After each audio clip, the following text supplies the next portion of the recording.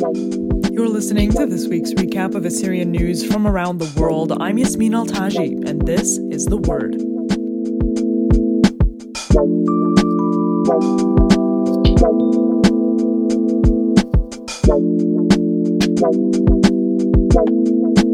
In Iraq, a 4.3 magnitude earthquake struck the country's north this week. It follows a series of earthquakes that have affected the region, starting with the double quake in Turkey and Syria earlier this month.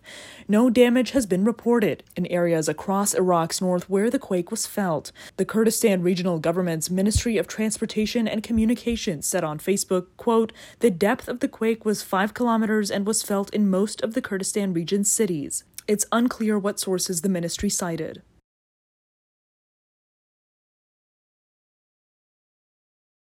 And in Syria, a memorial for the 1915 genocide was reportedly vandalized. Sweden-based Assyria TV posted photos Saturday showing damage to the face of the memorial in Qamishli, Syria. According to Assyria TV, the monument was, quote, vandalized early Saturday morning. Patriarch of the Syriac Orthodox Church, Mod Ephraim II, unveiled the monument in 2016. The Syriac Military Council said in a statement on Twitter the attack is, quote, unacceptable. And Mod Ephraim II continued his trip to Turkey with a visit with Turkish President Erdogan this week. Turkish media outlet TRT World reported the visit, which took place on the 20th of this month. The Patriarch and a number of church officials met with the president as part of the Patriarch's visit to Turkey following this month's devastating earthquakes. At the time of this episode's publication, the Patriarch's office did not respond to the word's requests for comment.